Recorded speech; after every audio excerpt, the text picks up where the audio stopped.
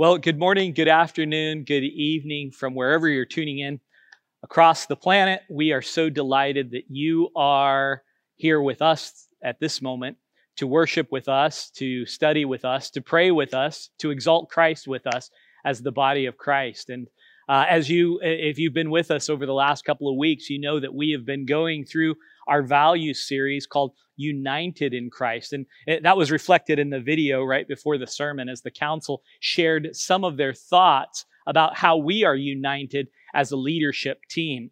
That although there are sometimes even disagreements among council, we know that we are, at the end of the day, committed to being united in Christ. We're going to discuss more of that about disputes in the body of Christ today. And we also thank our Age and Stage Committee, who has been putting together the videos before the sermon each week. We have assigned each committee a little project for each of the values that we're going through, and Age and Stage lined up with United in Christ. And so these videos have been reflecting the diversity, but the unity also that exists in Union Church of Manila. Secondly, I'd like to call your attention to our midweek devotions that we've been giving. They come out on Wednesdays.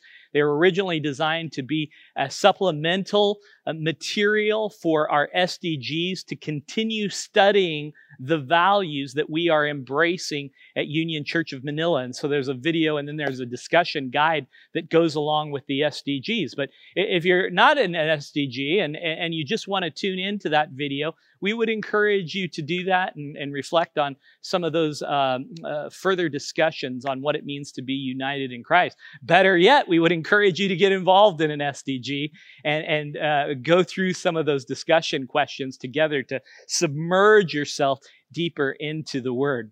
And so today we're going to start off in 1 Corinthians chapter 3. If you have a Bible, take that out and pull it out, and we'll study that together. We're going to dive in, and then we're going to jump around in a variety of different places in Scripture this morning. Let's invite the Lord into our time, though. Lord, we do thank you that we have this thing called the body of Christ that we are a part of, Lord, this holy and sacred body. And we pray, Lord, that today you would be exalted in it, that the word would speak to us, and it would challenge us in some of our assumptions and some of our hardened hearts even, Lord, that you would help soften us so that we would become just more like you. Thank you for loving us to be willing to do that and to confront us in our false narratives. So speak to us today. We ask this in your name. Amen. Well, last week, in our United to Christ series, we highlighted the biblical mandate of keeping unity in the midst of our diversity. And I guess it would be nice to suggest that doing this, keeping this unity, is easy because the body is united and it's knit together, as Paul says in Colossians, and the people are using their giftings and their talents and the resources that God has given them, that it would always be sort of a vibrant and harmonious utopia where everyone's pulling in the same direction at the same time, and that there exists this constant peaceful ambiance where we can retreat from friction and anger and disputes and discord that are ever present in the world around us. Wouldn't that be great? Wouldn't that be just a perfect embodiment of the body of Christ? I'll tell you what, that would be a more pleasant scenario for me to discuss, to talk about, and something I would much rather prefer to teach about from the Scriptures. Much more positive to teach about that piece of the biblical message of church that we talked about last week. Yet, here's the reality that confronts us in Scripture. When we examine the New Testament, we see that although the church was bound together and knit together as one body in Christ, that we were to be united, that this harmonious utopia, it didn't always unfold, unfortunately.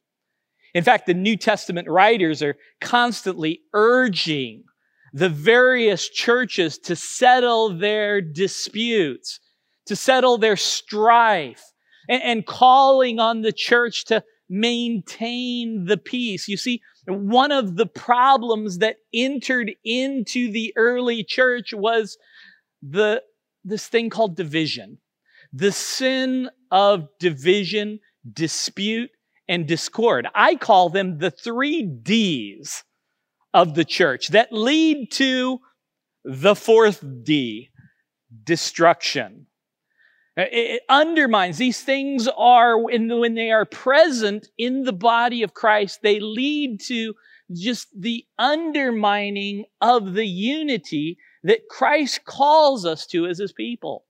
And the 3 Ds occurred as I looked in the scripture in the Jerusalem church, the Philippian church, the Ephesian church, the Colossian church, the Roman church. Paul talks about this division with pastors Timothy and Titus and the churches they were leading. And the list goes on and on throughout the pages in the New Testament where the writers are warning the church over and over and over and over again about divisions and the problems that arise because of them. And if we look at all of these discussions about division and you put them on one page or one screenshot, as I did earlier this week as I was studying division in the body of Christ, and you look at all those together and you see example after example after example and exhortation after exhortation, you begin to ask the question, what was going on in the early church? Think about it. After Christ calls for unity and He says, Lord, make them one as we are one. After the apostles preach harmony and unity, after it's been called for over and over again, why are the 3 Ds so prevalent and so just everywhere, omnipresent, it seemed like, in the holy body of Christ that is to be united? That seems a far cry from this united utopia that we so long for or sort of envision in the body of Christ. Well, that brings us to our text in 1 Corinthians chapter 3, where Paul devotes much of his letter to the issues of the ongoing divisions in the church of Corinth. And certainly chapter 3 is nearly all about the division that was going on. You see, the church was struggling to keep the peace. It was a church where the 3 Ds were raging almost uncontrollably in the body, caused by divergent opinions over who they thought their leader would be, or over different lawsuits and different disputes that they had over properties and over church practices. And the list goes on and on about these 3 Ds that keep creeping up or popping their heads up in the body of Christ.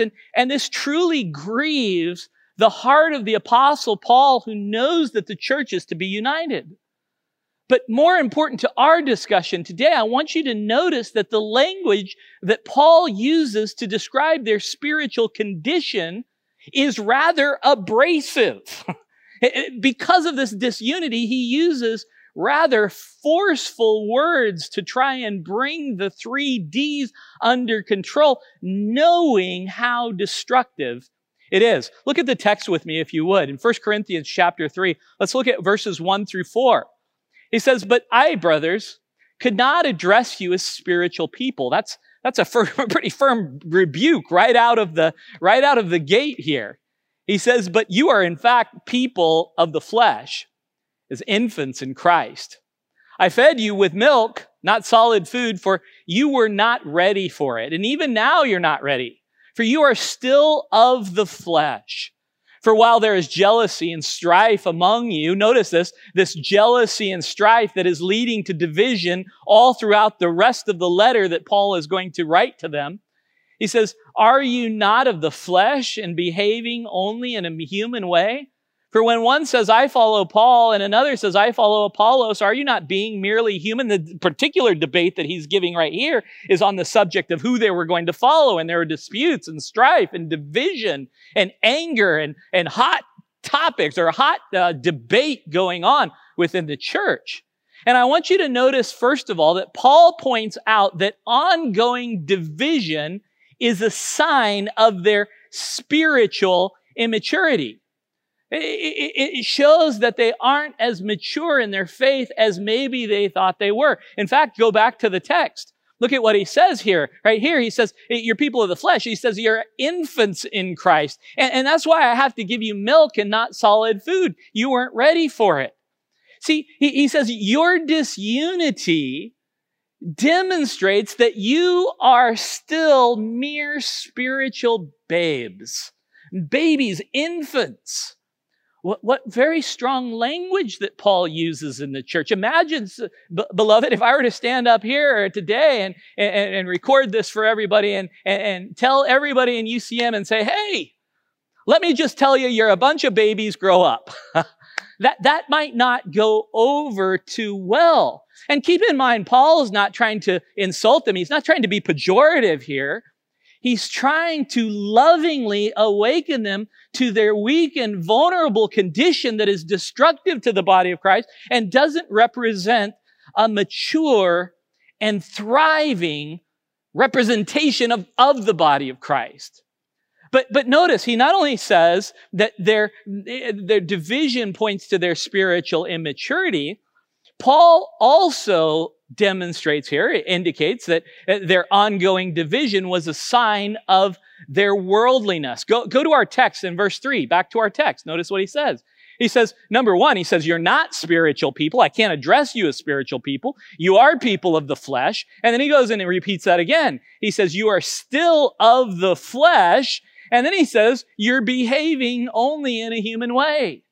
He's basically indicating here, you're not very spiritual. And that's demonstrated by the way that you interact with one another. This means that your activity is replicating the fallen and the sin-filled patterns and narrative of your culture and the broader world around you, rather than the patterns and the activity and the movement of spirit-filled people and the movement of the body of Christ, and giving a visible, tangible representation of the body of Christ. You're acting no different than the world that you were called out of. You're acting no different than the other people that we see around you that are so supposed to be so different than the body of Christ.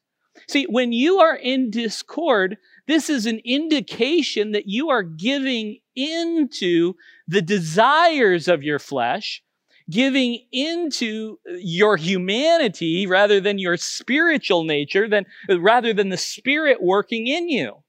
James even asks the church of Jerusalem in chapter 4, look at what he says. They were disputing too in Jerusalem. And he says, what causes the quarrels and the fights among you? Don't you know they come from the evil desires that war within you? Do you see those words? What words James uses? He uses some pretty strong words about division as well. He says that all the fighting that is going on in your ranks, going on in the body of Christ, it's not coming from the body of Christ. It's not coming from Jesus. It's not part of that living body and thriving body of Christ or Jesus kind of movement or even a place of Christian ethos. So it has to be coming from another place. This means that it's coming from the evil that is residing within you. Isn't that a strong word? I don't really appreciate that word that James gives us here. Now, most of us don't think that our disputes are on par with evil. That's just not even on our radar when we start thinking about that. When we think of someone being evil, we think of a horror movie, The Exorcist or something like that. We think of a serial killer. Certainly, we who go to church every Sunday and worship the Lord can't have evil practices, right? We don't think in those terms.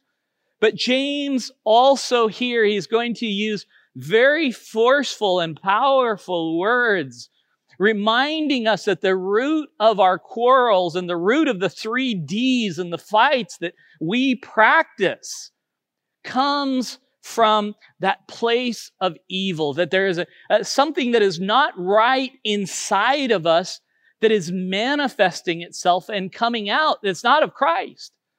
And think about that the next time that you want to dispute or that you want to be persistent in discord.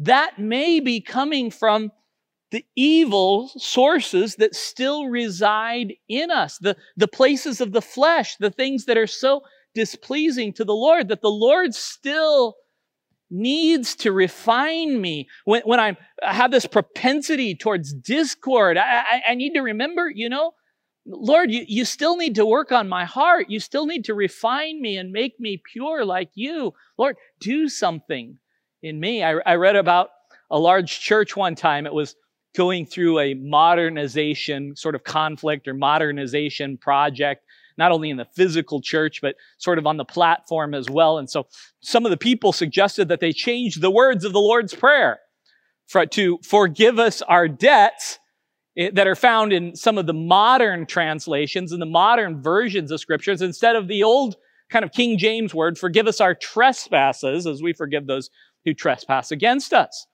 However, there was a group of people who demanded that the old, more traditional language maintain. Trespasses, trespasses, trespasses. And the other side said, no, we need to go to debts, debts, debts. And this caused such a great division within the church, a huge battle where actually hundreds of people left over the word debt or trespasses.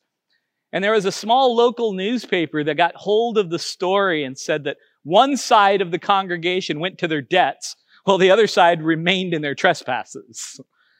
And while we give this example in jest, I think that's precisely the point that Paul is making. Because disputes are indicators that there are parts of our flesh that are still awake in us. That there are, we become these people that are walking still in elements of sin, or allowing that sin into our lives and allowing the debt and the trespasses in our lives. And we need to take that language seriously in the Bible when it speaks so firmly against disputes within the body of Christ. So Paul says, disputes, number one, they show you're babies. Number two, disputes, they show that you're worldly. But then Paul teaches that the church, that the divisions that they are having really demonstrate that they don't have a very high regard for the pure and the holy body of Christ. That division, in fact, is a sign of our disregard for Christ himself, for his very body. In fact, if you drop down in chapter 3, just skip down, he continues to talk about the disputes that are going on, and then he turns the narrative a little bit to verse 16, and he says, don't you know that you yourselves, who is he talking about? He's talking about the church here, the people of the church, are God's temple, and that God's Spirit dwells in your midst. In the midst of what? In the midst of the body of Christ, in the midst of the church. And then he says, so if anyone destroys God's temple, God will destroy that person. For God's temple, notice, it's sacred. And you together, all of you together, you come together and you are sacred. You are the body of Christ. You are holy. And as you try and destroy one another, or as you are in disunity, that undermines that holy temple. See, he uses a different term here to describe their disunity. But, Paul doesn't use, we talked about it last week so thoroughly, the body metaphor, right? We are a body. Here he turns it and uses a temple metaphor. And he firmly states here that any division that is going on, this sort of ongoing clash among them, is leading to the destruction of God's sacred temple. His holy temple, where the Holy Spirit is present. Those don't go together. Where the Spirit is dwelling. And you're bringing this stain into the temple where the Spirit is. You're bringing your quarrels and your disunity and the evil that James talks about into the very temple. You're destroying that temple. And listen, if we were to use the body metaphor that we used last week and we sort of highlighted in our unity, we can say that our disunity is destructive to the very body, the holy and sacred body of Jesus Christ. I think that's what Paul is getting to later on in this book of 1 Corinthians. Throughout the book, he's talking about disunity. He's talking about the quarrels. He's addressing so many different disputes that are going on. And towards the end of the book, he discusses taking the Lord's table, the very symbolism of the unity of the body of Christ, right? We talk about it when we take the table together, how we are united in the table. And in chapter 11, he's addressing the fact that the Corinthian church is so divided and so fractured that they aren't allowing certain groups to eat with other groups. And even certain groups are eating all the food at the church potluck before the other group can get to it. I mean, imagine it's sort of at the church UCM potluck, or the meals that we used to have, long before pandemic, and the fellowships that we have. And, the choir is over here and they're a little upset with the youth ministry. And so, they're not really happy about, the kind of songs that they're singing and the ministry that they're doing. And so when they go to the potluck, they're first in line and they load up their plates saying, we don't care if it's only the youth ministry. It's not, they're a bunch of thugs anyways. Of course they would never do that. But that's the imagery that's going on. We'll eat the lechon down to the bones and all the trimmings are consumed. And so the choir doesn't care because they are in dispute with the youth ministry. And that's what was going on in 1 Corinthians, in the Corinthian church. And notice what Paul says about this as you're taking the Lord's Supper together. Look at what he says in verse 27. He says, "Therefore, whoever eats the bread and drinks the cup of the Lord in an unworthy manner will be guilty concerning the blood and body of the Lord. Let a person examine themselves then and see so eat of the bread and the drink of the cup." Notice, he talks about examining to see if you're eating in an unworthy manner, and so that you aren't defiling the Lord's table. See, what he's saying here is that when you receive the Lord's table, okay? When you're sitting at the table, when you're taking communion, when you're taking the bread and the cup, and you're bringing those into your flesh, you are declaring that you are in fact a part of the body of Christ. You are proclaiming that, and that you honor his precious body. You honor that blood. You elevate it as something that is holy, and you are receiving the sacrament as you remember the precious and holy body of Christ. We would all agree to that. Right? We take this together, and it's a very sacred moment every month here at Union Church of Manila. And then he says, but you do that and you love going through that ritual, but then you go ahead and you totally mock the body of Christ, the holy body of Christ, in your personal practice. Oh, you reflect unity in your word, or in your practice in the bread and the blood, but then you're not united. When you're in disputes, in your actual practice, you actually destroy it. So you proclaim that you honor it when you're taking the sacrament at the same time that you're dishonoring it in your division. He says that doesn't make any sense. He says you need to examine yourself and see if you can actually take what you should, the body and blood in the context of the Lord's table. And if you're not practicing it in your communion with one another, then you can't take it over here. It's funny how we can take a piece of bread and remember the holy body of Christ as a sacred act. It's one of the most sacred things we do as a church, isn't it? I mean, we gather together. It's always a moving and powerful experience as we reflect on our unity in the body of Christ and reflect on what he has done for us. But then at the very next moment, in the same body, in our divisions, we quarrel with people and create disunity and defile the holy body of Christ. So when Paul says, examine yourselves to make sure you honor the holy body, you honor the holy temple in your practice, in what you do in your relationships with one another. He is ultimately saying that if you're divided, you can eat as much bread as you like at the communion table, but you are mocking something that is very holy, the very body of Christ. That's a strong message, I know. But the whole idea of disunity is a strong message within the New Testament. So if we are divisive, Paul says, you're a baby, we're worldly, and we mock that which is holy. Very powerful and firm language that Paul uses. I put number 1 on your outline. If you're following along today, just jot this down. There's only 2 major points that I want you to embrace as we study together. Number 1, when it comes to UCM, as we're talking about being united in Christ, number 1, UCM needs to recognize the depravity of division.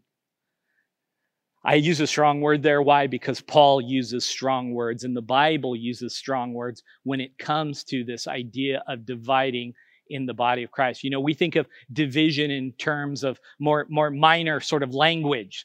It's just uncomfortable, it's annoying, it's irritating, it's frustrating. But no, Paul uses much stronger language in his letter to the church of Corinth. Thus, we don't take that lightly.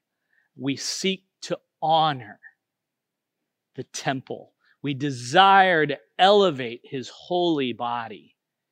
And we do so partly by our unity. Do you realize that? As we are united, we elevate the holy body of Christ.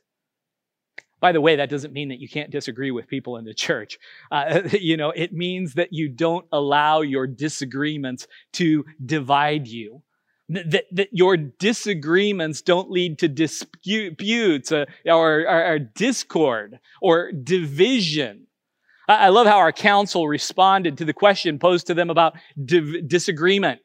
And it was said again and again, we disagree. Yeah, we do. We disagree quite often, but we never divide. We don't allow discourse. We don't discord. We don't allow furthering of disputes. We work hard to maintain the purity of the temple of God, because all that are on council, it's a sacredness to us. It's a holy place. This body is something precious. And we keep talking until our disagreements land in unity in order to maintain the holiness of the body of Christ. Now, supposing that these points of disagreement carry on, okay?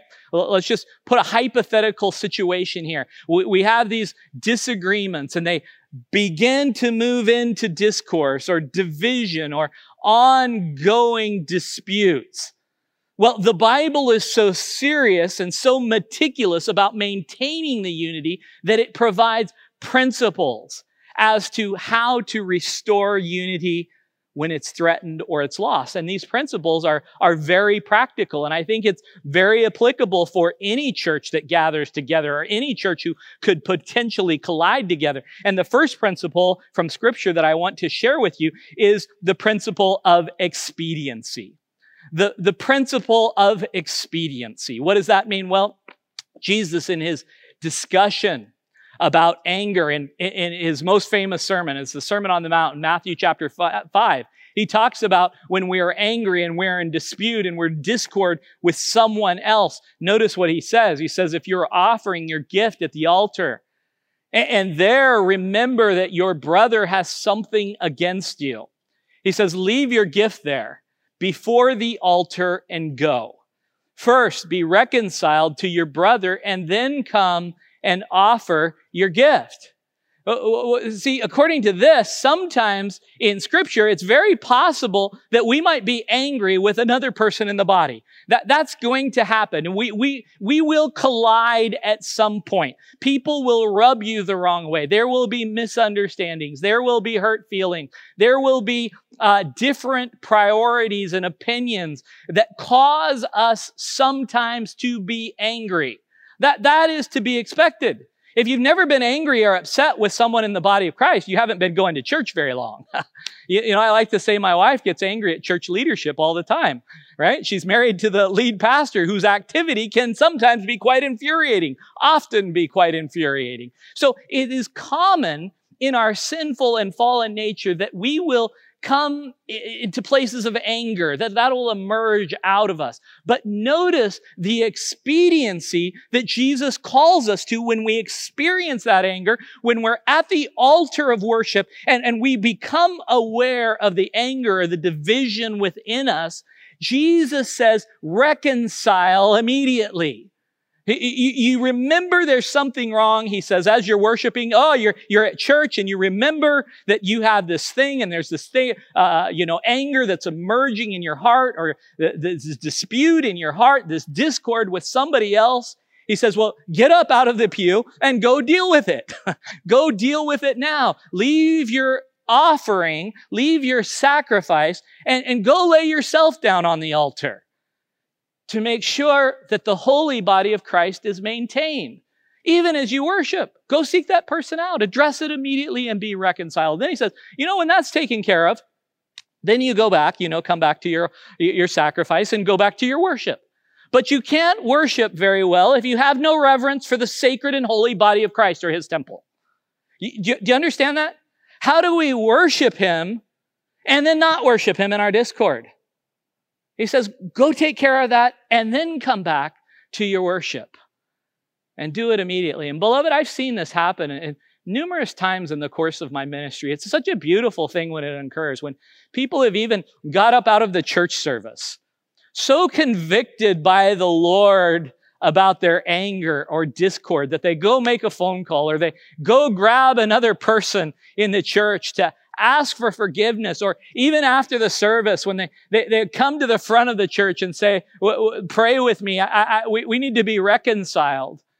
It's a beautiful thing as people perform the very command of Jesus to be reconciled, to recognize the sacred act of reconciliation in the body of Christ is leading to the holiness and the purity of the body of Christ. It's a wonderful thing.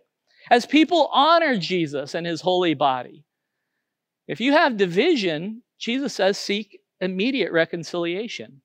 But then secondly, we don't only have the principle of expediency, we have the principle of what I call gentle communication. What do I mean by that? Well, if you go to Ephesians chapter 4, Paul, again, is in the book of Ephesians. It's one of the churches that he's talking about unity and discord and the friction that lies in the body of Christ. And in chapter 4, it's maybe the centerpiece work of unity in the entire Scripture. It's the centerpiece of our study and our midweek study this week. In Ephesians chapter 4, he says, be kind to one another, tender-hearted, forgiving one another as God in Christ forgave you. He says, when there's this friction that is emerging with one another, he says, he mentions the need to forgive one another, which means that there will clearly be disputes in the church, but it also means that there will need to be communication, right? You don't forgive without this idea of communication. And then he even tells us what kind of communication. He says, be kind to one another, be tender-hearted and forgiving. You've got to have these tender words. You see, you can't be in conflict and sort of sweep everything under the rug and hope that you can avoid that person, for the longest time. Okay, hey, honey, we're going to go to church today, but I got to sit in the balcony. I don't want to be near so-and-so. I don't want them to see me. I don't want to have to talk to them. Well, number one, you're violating principle number one of expediency, that Jesus says you need to go take care of this. But secondly, you're not dealing with the command that is given to forgive one another with tender-heartedness and with kindness. Not using abrasive words, but using the tender words. Those words of tender-heartedness are the words that a mother would use towards her child. He says, use those words with one another when you're in these disputes. As you're seeking forgiveness with the gentleness and the love of Christ. He says, what? In the way that Christ forgave you. With gentleness and kindness and love. So we have several principles here. First of all, we have the principle of expediency. Secondly, we have this principle of gentle communication. And thirdly, the Bible gives us the principle of seeking help when you're in the midst of conflict. If you feel that the situation cannot be resolved on your own, and sometimes it seems impossible, that it can be, and you struggle, but you know that you have this deep desire to restore the holy body of Christ, and you don't want to be part of that problem. You don't want to be part of that division, but you don't know the way forward. And you've tried reconciliation, you've tried to communicate, and you've tried expediency. You know, the Bible says that you go get godly help to resolve that. In fact, we see this in, again, the letter that Paul gives in 1 Corinthians. Just a few chapters after the chapter that we've been studying today, in chapter 6. Believers, it gets worse from chapter 3 to chapter 6. Believers are so angry with each other that they're suing each other in the public courts. They're taking each other to court. They're so filled with rage that they are, saying, I want to lock you up. I want to take you for everything that you're worth over their disputes. And Paul says, instead, he says, why aren't you going to the wise? Why aren't you going to the Spirit-filled people in the church to help you settle this? Get help from people who love the body of Christ. Not the people who are indifferent to it or the people who don't care about the purity of it. But he says, it's okay. Go get godly help in an attempt to reconcile. There are people among you who can help judge and bring this to a conclusion, to restore purity, to bring reconciliation. At UCM, years and years ago, it was established. We have a reconciliation team. Most people don't know that we even have such a thing here, but it helps members who have come into the sort of the 3 Ds, discord, dispute, and division.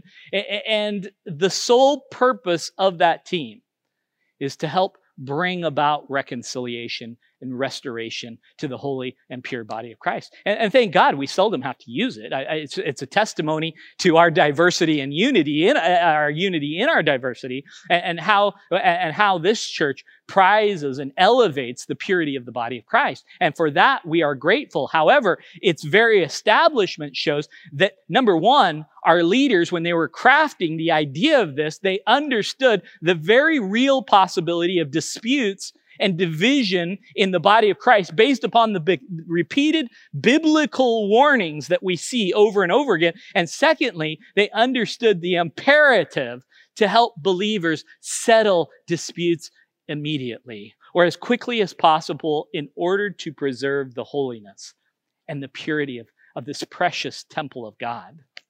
Thus, if you're in an ongoing unity with someone in the body and can't seem to resolve it on your own, seek help from those who love and value the purity of the body in Christ and want to maintain that.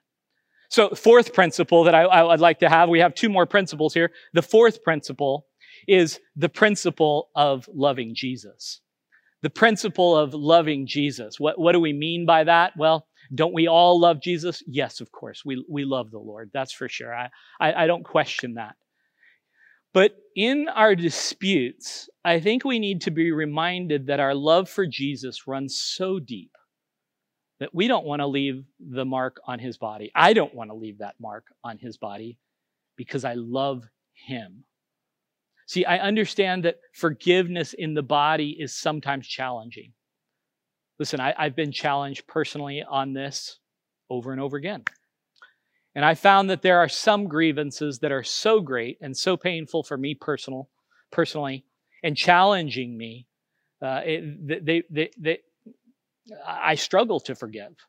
And I find myself unable in my own strength. I've heard people say, well, you just got to forgive. Well, I don't know that I can do that sometimes. Or out of the well of my own authority or my own moral goodness to sort of switch a light on somewhere in my head and say, I shall find restoration today. Oftentimes, beloved, I confess, I feel I'm incapable of doing that. But then I turn to Christ and I reflect on my love for him. I take my eyes off of the dispute and I turn my eyes to Jesus. I turn my eyes to the love I have for the holy temple that I've served my whole life. I love what he's done in the body of Christ, and I don't want to be a part of soiling his perfect and his beautiful body that I've given my life to, that he has allowed me to become a part of. I want nothing to do with soiling of that. And I realize that my own actions are like throwing mud on the white wedding gown of a bride. That my thirst to quarrel or my thirst to be unable to let this go is leaving a stain on his beautiful body. And that disturbs me. And so I look to him and say, Lord, help me. I want to maintain the purity of the body of Christ. I remember, this is what Paul says to Euodia and Syntyche in Philippians chapter 4. Notice what the text says. There's two ladies and they're going after each other. And he says, I entreat Euodia and entreat Syntyche to agree. Notice what he says. I entreat them that they would agree, that they would just get over it. Does he say that? They just have to suck it up and figure out how to agree. No, you look at the words. You got to agree in the Lord. I know you both love the Lord. So remember him in your disputes. Remember the unity he calls you to. Remember his precious holy body that you are throwing mud at as you are in conflict. Think of the Lord in your disunity, and that will help you resolve your current conflict out of your great love for him. I find he gives me what I need to forgive out of that perspective. With that perspective, I don't say, I'm going to muster up the strength to forgive. I simply say, Lord, I love you so deeply. So out of my great love for you, I'll do what needs to be done because I love your church. And it's in that frame of mind, it's like for me, it becomes a sacrament. I'm taking the body of Christ. I'm taking a sacrament, similar to the wonder of taking the Lord's Supper, as my action is a holy action in my desire to maintain the holiness of his body. And in this realization, as I hold the holiness of Christ in the highest regard, my joy is restored and forgiveness flows more easily as I turn my eyes away from the dispute in front of me and I focus them on preserving the purity and the wonder of the body of Christ. Final principle that for our reconciliation is the principle of accepting wrongdoing. What do I mean by that? Well, 1 Corinthians chapter 6. Remember, we talked about it in the lawsuit section. They were suing one another in the church.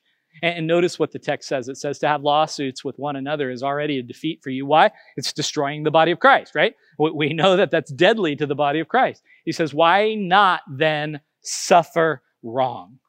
Why not rather be defrauded? Interesting that he would say that, right? The point is that your division is being paraded everywhere. And what a way to dishonor Christ's body as everybody's watching. The depravity of man and worldliness is on display for all. He says it's better actually for you, for the body of Christ, to be wronged than to defile the sacred temple that represents his body in your persistence of discord in order to get what you want. See, you put all these principles together, these 5 principles together, and we see that if we are going to value being united in Christ, UCM needs to recognize the biblical urgency of full reconciliation. I put number 2 on your outline. Jot it down. UCM needs to recognize the biblical urgency for full reconciliation. We need to be a community that gets it into our DNA that we are a reconciling community. Yeah, there's going to be disagreements. Yeah, there's going to be anger.